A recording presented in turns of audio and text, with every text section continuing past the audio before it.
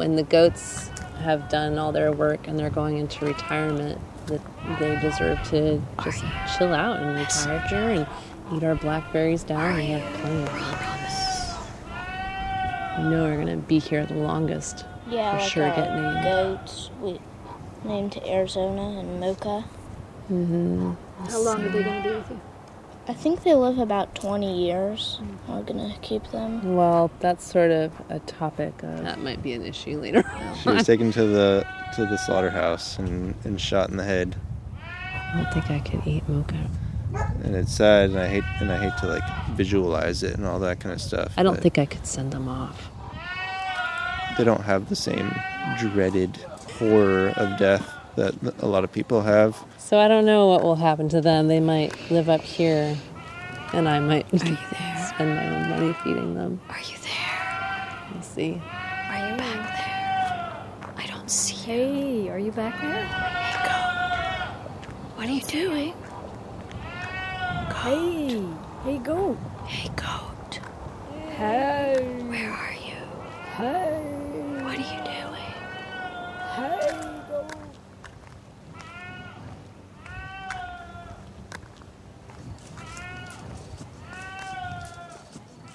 I just assume say slaughter. I mean, usually you don't eat anything you're sacrificing. Yeah. Yeah, it's difficult. Like, I know Jen is a vegetarian because of the emotional attachment she has to animals. And I can totally understand that. I'm emotionally attached to, but I don't know. I guess I just like to embrace the other fact of life. Yeah, that eventually they would die. And also I think there's a certain degree of, we have to give the animals a certain degree of respect. Like they don't necessarily think of death in the same way we do. Like maybe this is just me saying or like trying to rationalize it, but I kind of think that animals they don't have the same fear. They approach it much more pragmatically.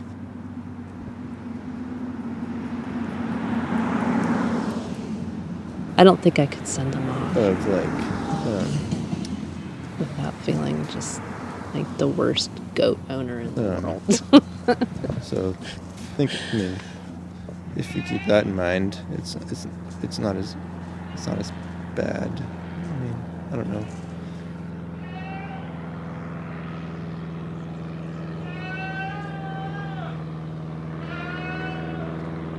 Are you back there? I don't see you. Hey, goat. What are you doing?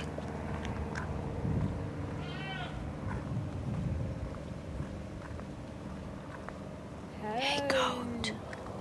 Hey, hey, Goat. Are you messenger? Are you? Well, she said Esperanza probably understood because she sort of saw her like laying down on her back like cows never do, like she was surrendering, sort of. I don't remember seeing her like that. But yeah, I do think animals have a sense of I know. of the energy, that's out there. Yeah. In an ideal world, we would have done the slaughtering here ourselves, and she wouldn't have been afraid in her last hour or two of life. That's the part that I regret. Not her getting turned into meat, but just the part that we had to take her to the slaughterhouse and go through that whole kind of that cold atmosphere. Luckily, we were really lucky. The Redwood Meats is super close by.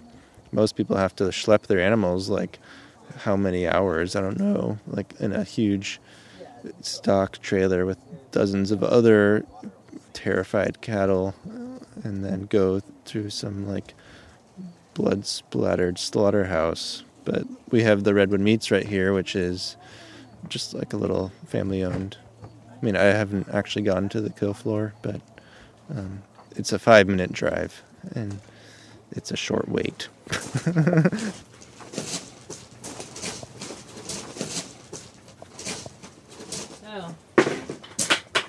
Are we out of gas? You guys know? There's gas on the stove. On the stove, but not in the hot water. No, it's not. It's still clear. what do you got in there? Something disgusting. It's yeah, it's a broth. So Albert goes to the slaughterhouse and picks up a bunch of beef bones, and we basically make soup out of it, which adds protein to the pig's grain. So every time I pour it into their grain, I get a beef facial. It's my least favorite part of the day.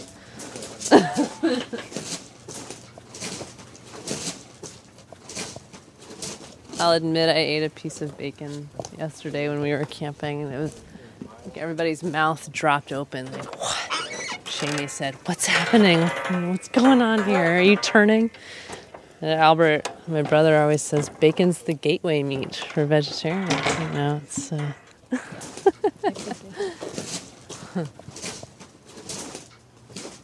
So this is Dolores.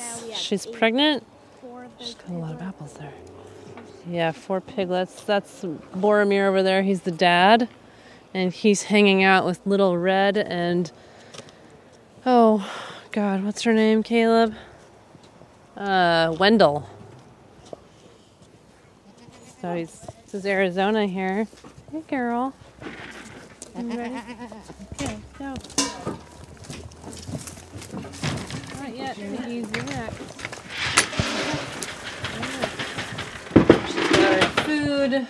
We lock her head in here so that she can't take off before I'm done. And then I always first squirt I squirt out, so watch your mic there. Or you. And then it goes in the bucket.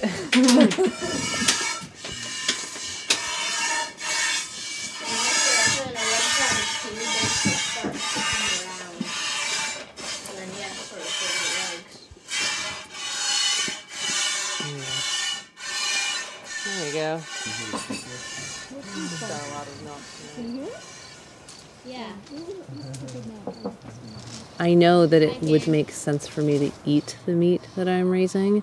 It makes sense because I'm raising it. I get to make sure that it has a happy life, and sometimes I want it. So, it's not as bad. We've had lots of conversations about there's nothing wrong with what we're doing, that we're giving the animal a good life, and in exchange they're giving us milk or meat or whatever. I don't know. And we're new, so we're still learning. And of course there's like unseen factors that come into play, like love and compassion, things that you can't really just like ignore. I mean, you can try to. I guess it's that when they can't give to you anymore, does that give you the right to end their life? But we just had to kill our heifer that we had had for 2.5 years, Esperanza. We all loved her. She was like a pet. We petted her, and I hugged her and stuff. She was just laying there, sort of like surrendered, and I thought it was really weird. I thought, gosh, is there any way she could like feel some shift, or what could she know? I don't know. It made me sad. But we had to slaughter her. It was an emotional experience. Yeah.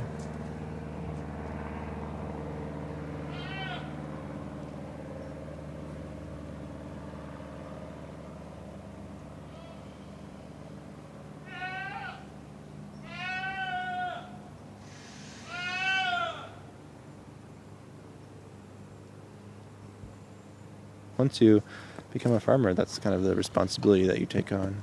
You can't be a farmer and like ignore that death is a part of it. It's just as much a part of it as life. Are you messenger? Are you promise? I take satisfaction in the emotional journey of having to deal with animals in whatever way is most beneficial to everybody. I mean, obviously, Esperanza or a cow wouldn't say, "Oh, it's beneficial for me to be slaughtered and turned into meat." But as far as like my definition of destiny and farming and all that goes, there was no other way around it.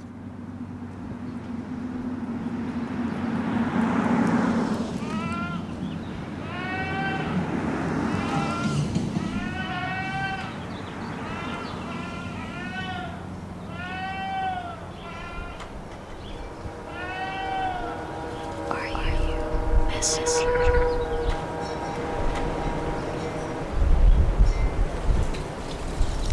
If animals first entered the imagination as messengers or promises, what are you foretelling? Are you promise? You with eyes whose color changes according to the light.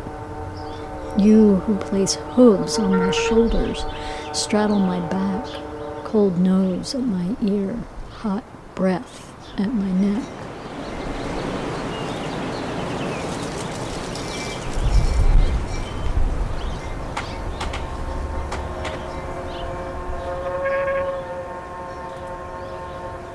Such goats, in such a dream, would linger with the insolence of a teenager.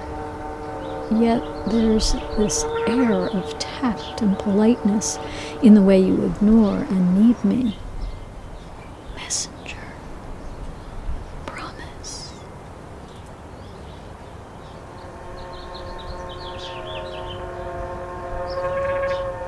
Flesh has turned itself to stone or dust. We awaken. Dawn imparts a silence unlike no other.